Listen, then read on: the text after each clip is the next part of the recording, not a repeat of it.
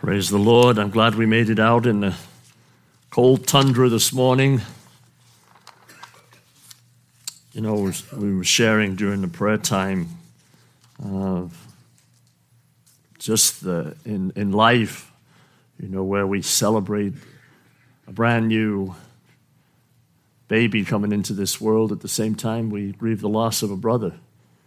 That is life. It's hard. It's tough.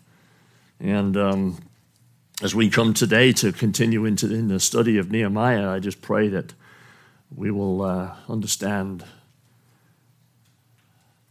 that God is just there waiting for us to come talk to Him, to come ask Him for direction, come ask Him for provision, just to come to Him, to learn how to come to Him in prayer.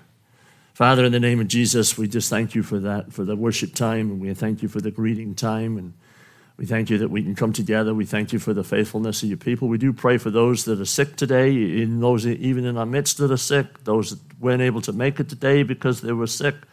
And Father, I just pray your healing hand upon them and be with we celebrate this new birth of a little tiny boy, and we just also grieve the loss of a dear brother, and we pray for their family. And Father, be with us now, Lord, and speak to us. Speak to us as to how you want to speak to us regarding this as we look into Nehemiah and what you would have to say to us personally and corporately. In Jesus' name, amen. Amen. Well, last week we looked at the first chapter in Nehemiah. We heard there at the very beginning of chapter 1 how Nehemiah, a cupbearer for the king, a brother of his and some other men came, and he questioned them about the Jewish remnant in Jerusalem and that had survived the exile. So at the beginning of verse 3 of chapter 1, it says, "Then they said to me, those who survived the exile are back in the province are in great trouble and disgrace. The wall of Jerusalem is broken down, and its gates have been burned and with fire." And then when he heard these things, he says he sat down and he wept. "And for some days I mourned and fasted and prayed before the God of heaven." And then we went into his prayer last week, and this idea that he had heard about his countrymen, he'd heard about his people, heard about his hometown, that they were in disgrace, they were in trouble, and that broke his heart, caused him to go to God. And when we come to chapter 2, it starts out in here, in chapter 2, it says, "In the month of Nisan." Now, when he started praying, it was Kislev. Nisan's in the springtime. It's about a 4-month period here that he was praying. We got to get this idea. It wasn't like he prayed for a few days. He was praying for 4 months, approximately 4 months. And this was constantly on his mind. And so when it comes to the month of Nisan here, in the 20th year of King Xerxes, when wine was brought for him, remember he was a cupbearer, bringing the wine, he says, "I took the wine and gave it to the king." Then he says here, "I had not been sad in his presence before." So the king asked me, "Why did your face look so sad when you were not ill? This can be nothing but sadness of heart." And of course it says here, "I was very much afraid. But I said to the king, may the king live forever.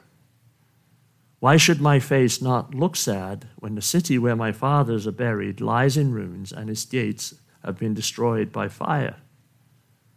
And the king said to me, "What is it you want?" And then I prayed to the king, to the God of heaven. Now he'd been praying for 4 months, but here he's asked this question. But right before he answers, it's like he has this prayer. I mean, how fast that must be in his mind, because he's got to answer the king. He can't stand there forever. And he says a quick prayer, and then he answers the king. And he says, "If it pleases the king, and if your servant has found favor in his sight, let him send me to the city in Judah where my fathers are buried, so that I can rebuild it." And then the king, with the queen sitting beside him, asked me, "Well, how long will your journey take, and when will you get back?" It pleased the king to send me, so I set a time. I also said to him, "If it pleases the king, may I have letters to the governors of Trans-Euphrates, so that they will provide me safe conduct until I arrive in Judah? And may I have a letter to Asaph, keeper of the king's forest, so he will give me timber and make beams for the gates of the citadel by the temple and for the city wall and for the residence I will occupy?" And because the gracious hand of my God was upon me, the king granted my requests. Remember, right at the end of chapter 1, he had prayed, starting at verse 10. He said, "They are your servants," as he's praying, "and your people, whom you redeemed by your great strength and your mighty hand." And it says, verse 11, "O Lord, let your ear be attentive to the prayer of your servant, and to the prayer of your servants who delight to revering your name. Give your servant success today by granting him favor in the presence of this man." Then he goes before the king. So this is the beginning story of Nehemiah, a cupbearer. Just picture him going before this king. Not everyone was chosen for this job, but it was his season to be this cupbearer. He would take a cup of wine. They say that what he would do would be pour wine in the palm of his hand and then drink that wine in the palm of his hand. And if there was no poison in it, he didn't keel over, he'd give the cup to the king. So he's very close to the king. And one of the things in here, you see where the king says to him right away that, why does your face look so sad when you were not ill? Now that took some confidence on behalf of Nehemiah to display a countenance of sadness. Because that could, in some cases with some kings, have him put to death, have the cupbearer put to death. I don't know if you knew that or not. But Nehemiah was sad. Now, the Bible tells us in Proverbs 15:13 that a glad heart makes a cheerful face. So, sometimes, you might look at me and think, "Are you okay?" Or I might look at you and say, "Are you okay?" Because our face, our countenance, it looks sad because of the things that are going on. And, of course, that proverb finishes out, "But by sorrow of heart, the spirit is crushed." So the crushed spirit, Nehemiah's heart was crushed. Nehemiah's heart was sorrowful. And he didn't have a cheerful face. But before he went to the king,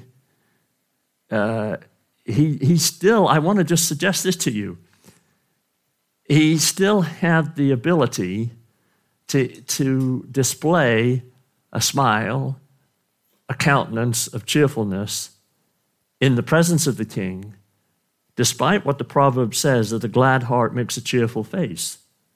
There's another proverb in Proverbs 14:10 that says, "The heart knows its own bitterness."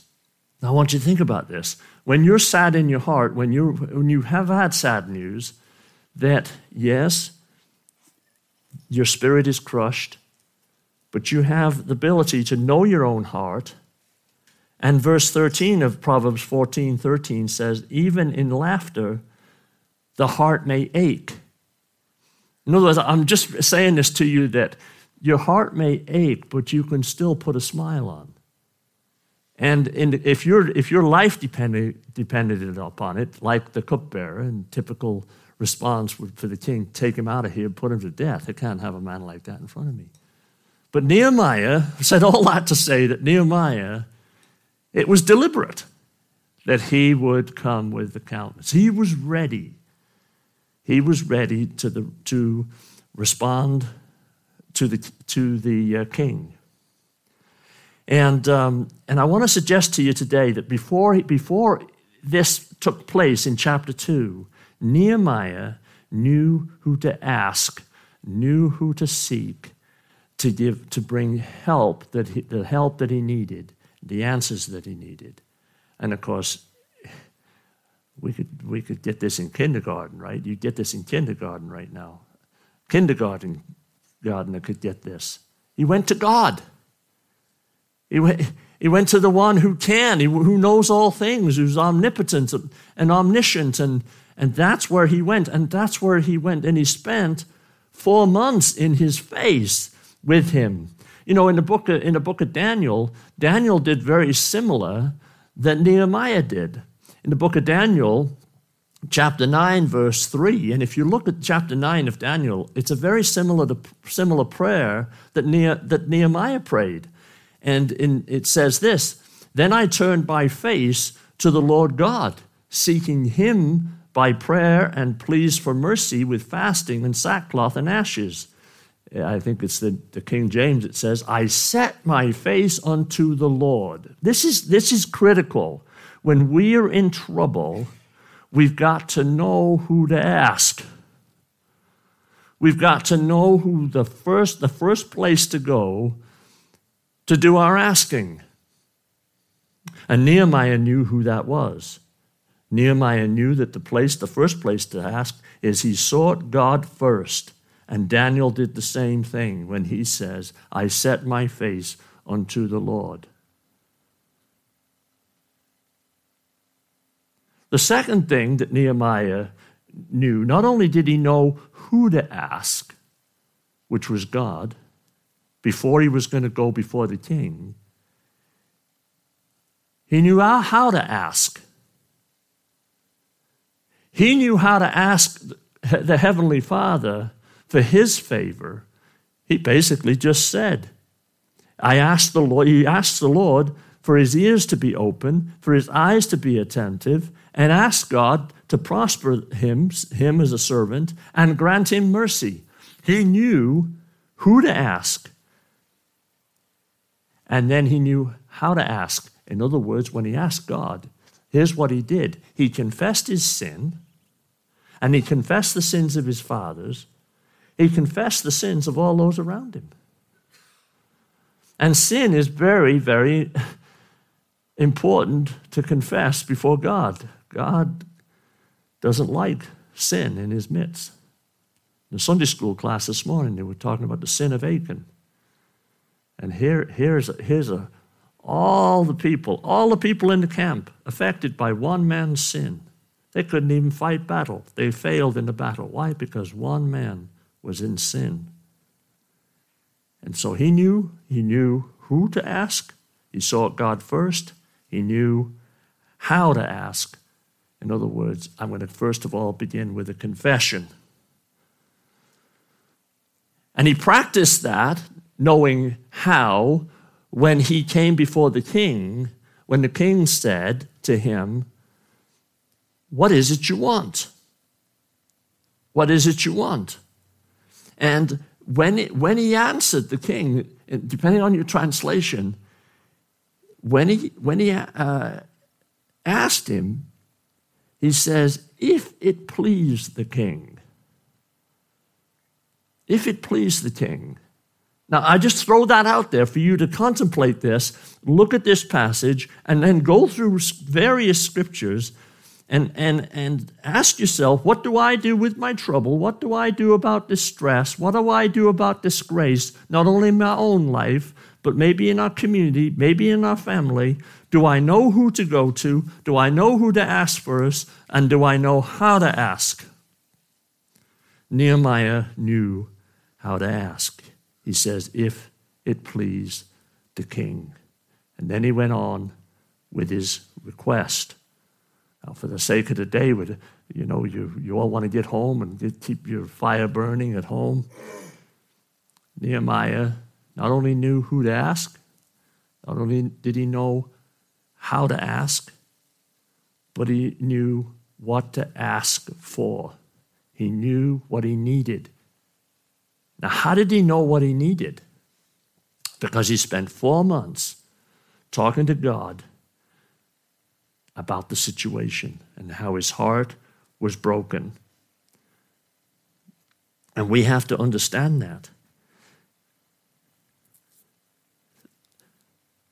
The great preacher Spurgeon made this comment about praying, and he says, to have prayed well is to have studied well.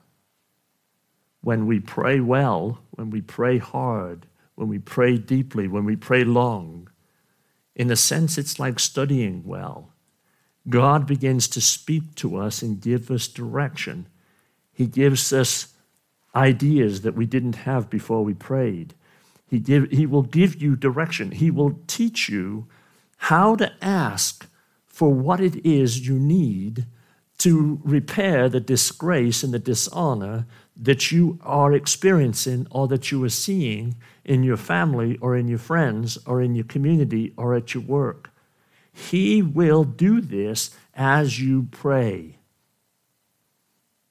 So when you pray, and it's just like studying, you can study all the scriptures and have it academically in your heart, but taking that study and then putting it to prayer, it is as well as study. It increases your study. It blesses your study. Set your face before God. You'll know how to ask. You ask in such a way, without a demand, if it pleases the king. And then Nehemiah knew what to ask for. He knew for him to go to Jerusalem that he needed a safe passage. He needed to get there safely. He needed letters written by the king to pass him on through, to get him to Jerusalem so that he wouldn't be robbed and maligned on the way. He also knew that he needed sufficient provision to take care of the building that he was going to have to do when he got there. He'd heard that the gates were burned down, the walls were down, and he knew provision, 4 months of praying. He prayed well, which meant he studied the project well. He hadn't seen it yet. We're going to get into when he gets to Jerusalem and he takes a gander around Jerusalem and gets a good picture of it, right eyes to visual. All he's had right now is heard about it, prayed about it, and got this insight from God as to how to ask the king and what to ask for. And then what God did was, he then, when the king said, and because the gracious hand of my God was upon me, the king granted my requests. 4 months of preparation, knowing who to go to, knowing how to talk to him, and knowing what to ask for. And then God granted the requests. All right, you say, well, that was great. I could have figured that out. I could have looked at that. And what are you telling me that for? Because we see this way in which Nehemiah went before God with the idea of disgrace and trouble is the way that Jesus asked, the way Jesus lived. Jesus was God, but he was fully man. And when he walked on this earth, and he came because we were in trouble, because we're in disgrace, because we're lost and we need to be found, and Jesus knew who to ask. He sought God first. He always went to the Father. He always went and spent time with the Father. Then he spent time with the people, and he had the disciples, then he had the crowds, but he always got away to be with the Father because he knew who he really needed to ask. And he really knew that if he prayed well, it was just like studying well the whole thing, and to get answers as to how to keep going and to be strengthened. Even Jesus, because he was fully man, yes, fully God, but he sought God first. God was always first. And we see that. We see his going to God first when he went into the Garden of Gethsemane, right before he went to the crucifixion. He takes his disciples with him, And he says, you stay over here and you stay awake. I've got to go over here, and I've got to talk to the Father. And he has a conversation with the Father. And in Matthew 26, it's given to us here that Jesus went in chapter 26, Matthew 26, verse 36. Then Jesus went with his disciples to a place called Gethsemane, and he said to them, you sit here while I go there and pray. Where was he going? He knew he needed to ask the Father. He knew who to ask. He sought God first. And he took Peter and the two sons of Zebedee, it says in here, along with him, and he began to be sorrowful and troubled. Does that remind you of Nehemiah? He was troubled, he wept, he was brokenhearted. And then he said to them, my soul is overwhelmed with sorrow to the point of death. Stay here and keep watch with me. And going a little farther, he fell with his face to the ground and prayed. So he knew who to ask. And there he is in the Garden of Gethsemane with God, telling his disciples, who now, by now, probably even now, they're already asleep. Remember, they fell asleep. They couldn't stay awake. Just kind of like sometimes you might do in the morning sermon. You know, you're off the nod, can't stay awake. It's hard. And I know it's not always energetic and all that kind of stuff, but we're going to try and keep you awake. But even Jesus couldn't keep the disciples awake.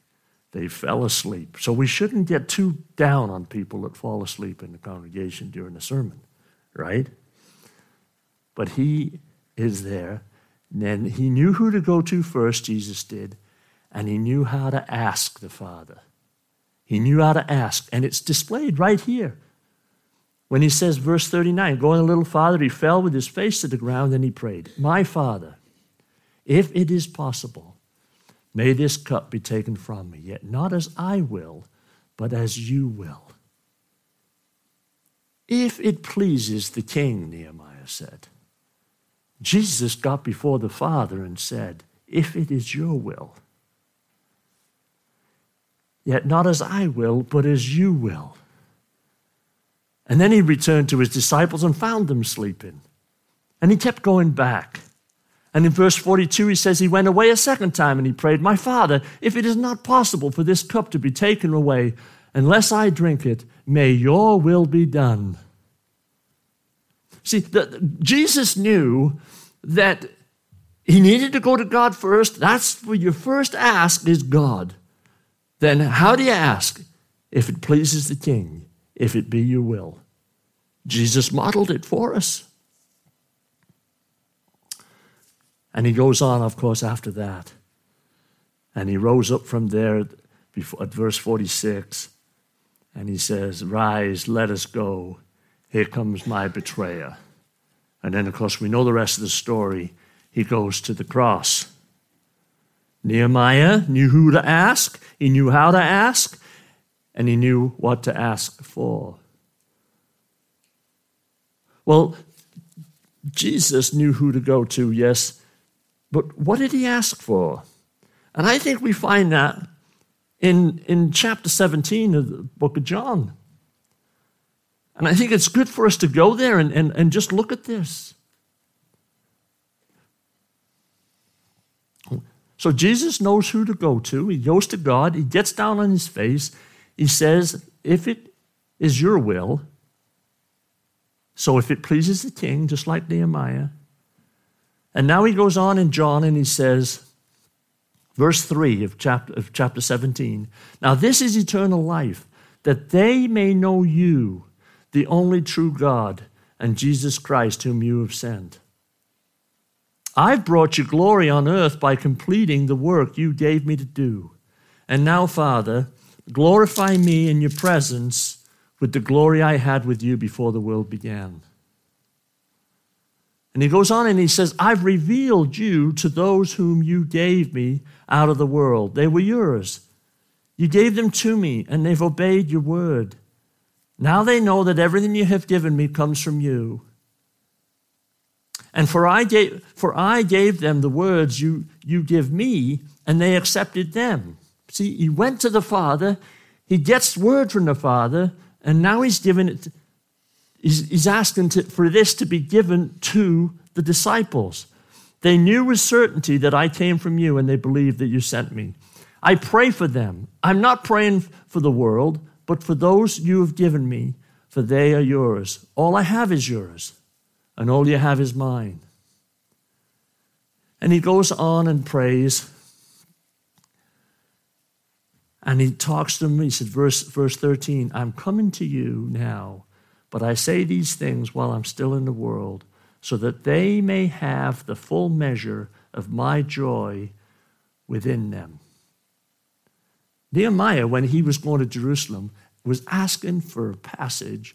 He was asking for provision in order to repair what was a disgrace and what was a reproach at Jerusalem. And Jesus, when he goes to the Father, knows that he's got to go to the cross. And he's asking the Father, if it's your will, I'll go. And then he's asking the Father, I don't want to lose any of these people, any of these disciples, and I want more to come to know you. My heart is broken over this. And I want to see people come to know you. Verse 20, it says here of chapter 17, my prayer is not for them alone. I pray also for those who will believe in me through their message, that all of them may be one, Father, just as you in me and I in you. May they also be in us, so that the world may believe that you have sent me. I've given them the glory that you gave me, that they may be one as we are one, I in them and you in me. May they be brought to complete unity to let the world know that you sent me and have loved them even as you have loved me. And he finishes out this prayer. I've made you known to them and will continue to make you known, in order that the love you have for me may be in them and that I myself may be in them. This is the repair of souls. This is the life to be given to you and me. Nehemiah was going to go and rebuild Jerusalem and rebuild a physical temple. But Jesus, when he came, he knew who to ask. He sought God first. He knew how to ask. God, I know it's your will. If it is your will, if it pleases you, I will go through this cross. And then what I'm asking for is that you don't let any of these disciples that you've given me be lost. And of course, if you keep studying Scripture and you keep praying through Scripture, he wants no one to be lost. He wants everyone to be found. And so, when I look at this myself, if I see Nehemiah modeling this, well, that was good. But then I see Jesus modeling this, and I say to myself, then what am I doing? If Nehemiah did this, if Nehemiah knew where he needed to go first, and he knew how to ask, and he knew what to ask for, then shouldn't that be a model for me and you? That when we have a sense that my life is a disgrace, if you only knew my mind and my soul, I'm in deep trouble, and I need to be saved and sanctified and healed, then I need to know who to ask first. And I'm not discrediting any of you, but the first place that I need to go and the first place you need to go, so don't feel like this is mutual, is we all need to go to God first. Him first. And then when we go to him, we say, if it pleases the King. Sometimes we ask when we go to God, and he gives us in his word, he tells us, if you ask anything in my name, I'm going to give it to you. He also says, if you ask in his name, according to his will. The Bible is so full of not only who to go ask, which we know it's God, but then how to ask, if it be your will, then accomplish this in my life. There's not one of us in here that could go to God and say, well, if it be your will, I want the disgrace in my life to be healed and changed, and I want to be delivered from it, that God is going to say, well, that's not my will. It is his will. It's his will to heal us, to cleanse us, and to empower us, and to bless us, and to prosper us, and to provide all we need, all the provision, everything we need, and a safe passage through life.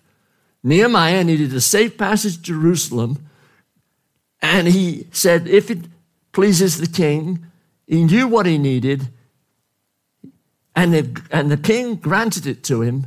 And when we go to Jesus and say, I need a safe passage until God takes me home, well, God has provided everything we need through his word, through fellowship, through his Holy Spirit.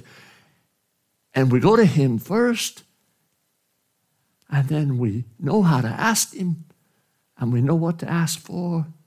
And he's a God who will be faithful to answer that prayer.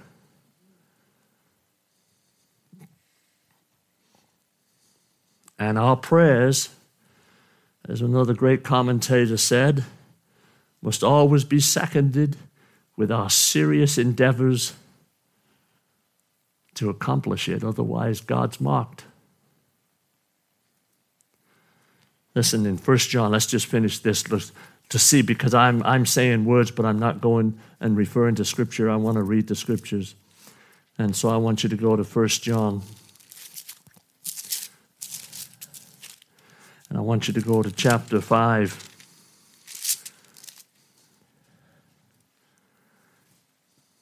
And look at verse 13. I write these things to you who believe in the name of the Son of God, so that you may know that you have eternal life.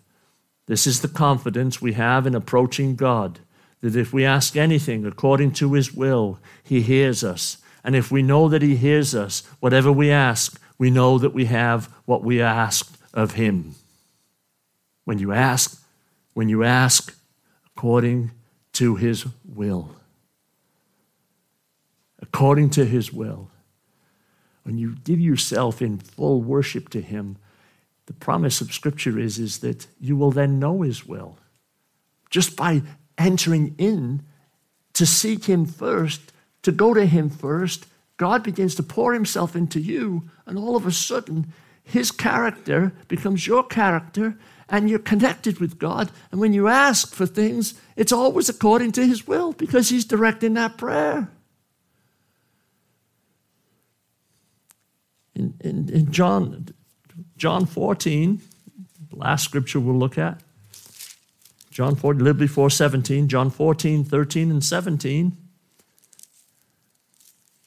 says this. And I will do whatever you ask in my name, so that the Son may bring glory to the Father. You may ask me for anything in my name, and I will do it. Now, what is it that is a disgrace and a reproach in your life? What is going on in your life that you know right now that if you unzipped your human suit, you would be so ashamed and embarrassed? What is it? Well, I want to just tell you, you don't have to tell me that, but I know the one you can go to. If you haven't heard it today, I'm going to say it again. You go to God first. Just like Daniel set his face and went to God first. And if it takes 4 months, it takes 4 months. If it takes 6 months, it takes 6 months. But as you spend time with God, as you set your face unto the Lord, as you begin to confess that which is inside your soul, which is affecting your life, it's a disgrace, it's a reproach, not only to God, but to brothers and sisters around you. It hinders things. Then you can't go wrong by asking how, knowing how to ask. Lord, I'll need you to cleanse me according to your will. Discipline me, sanctify me, clean me up, fill me up, change me. That is his will. If he's going to answer it, what to ask for? God, I need to be transformed. Oh, Lord, I need to be changed. And I need to be filled. And he can do it. And let me tell you, you won't have to put on a face. You'll have a glad heart. And your face will be cheerful. But the sorrow of the heart is, but by sorrow of heart, the spirit's crushed. Well, you don't have to walk around with a crushed spirit. God wants to heal you and touch you. Yes, the heart knows its own bitterness. And even in laughter, the heart may ache. But Jesus died for you, and he wants you to live for him. Now, who are you going to ask this week? Where's the first place you're going to go this week? When you wake up Monday morning, what's the first thing you're going to do? Well, I want to encourage you. Put the Bible by this bed table. Get up in the morning and look up first and look into him first. Ask him first. A good prayer life is a good study life. You will learn more and glean more in prayer than you will in all the study you could do without prayer. That's the way God works. And I pray you discover that this week. It's all in the asking. Yes, you can ask him for God to open his ears to be attentive to you. You can ask him to prosper you and to grant you mercy. But his will is that you receive him into your life, his blood-cleansing life, his spirit-powered life. He wants to give it to you. Father, in the name of Jesus, oh, man, I pray that I just didn't bring this today for others. I brought it for me because I want to live this too. And I want to fear your name.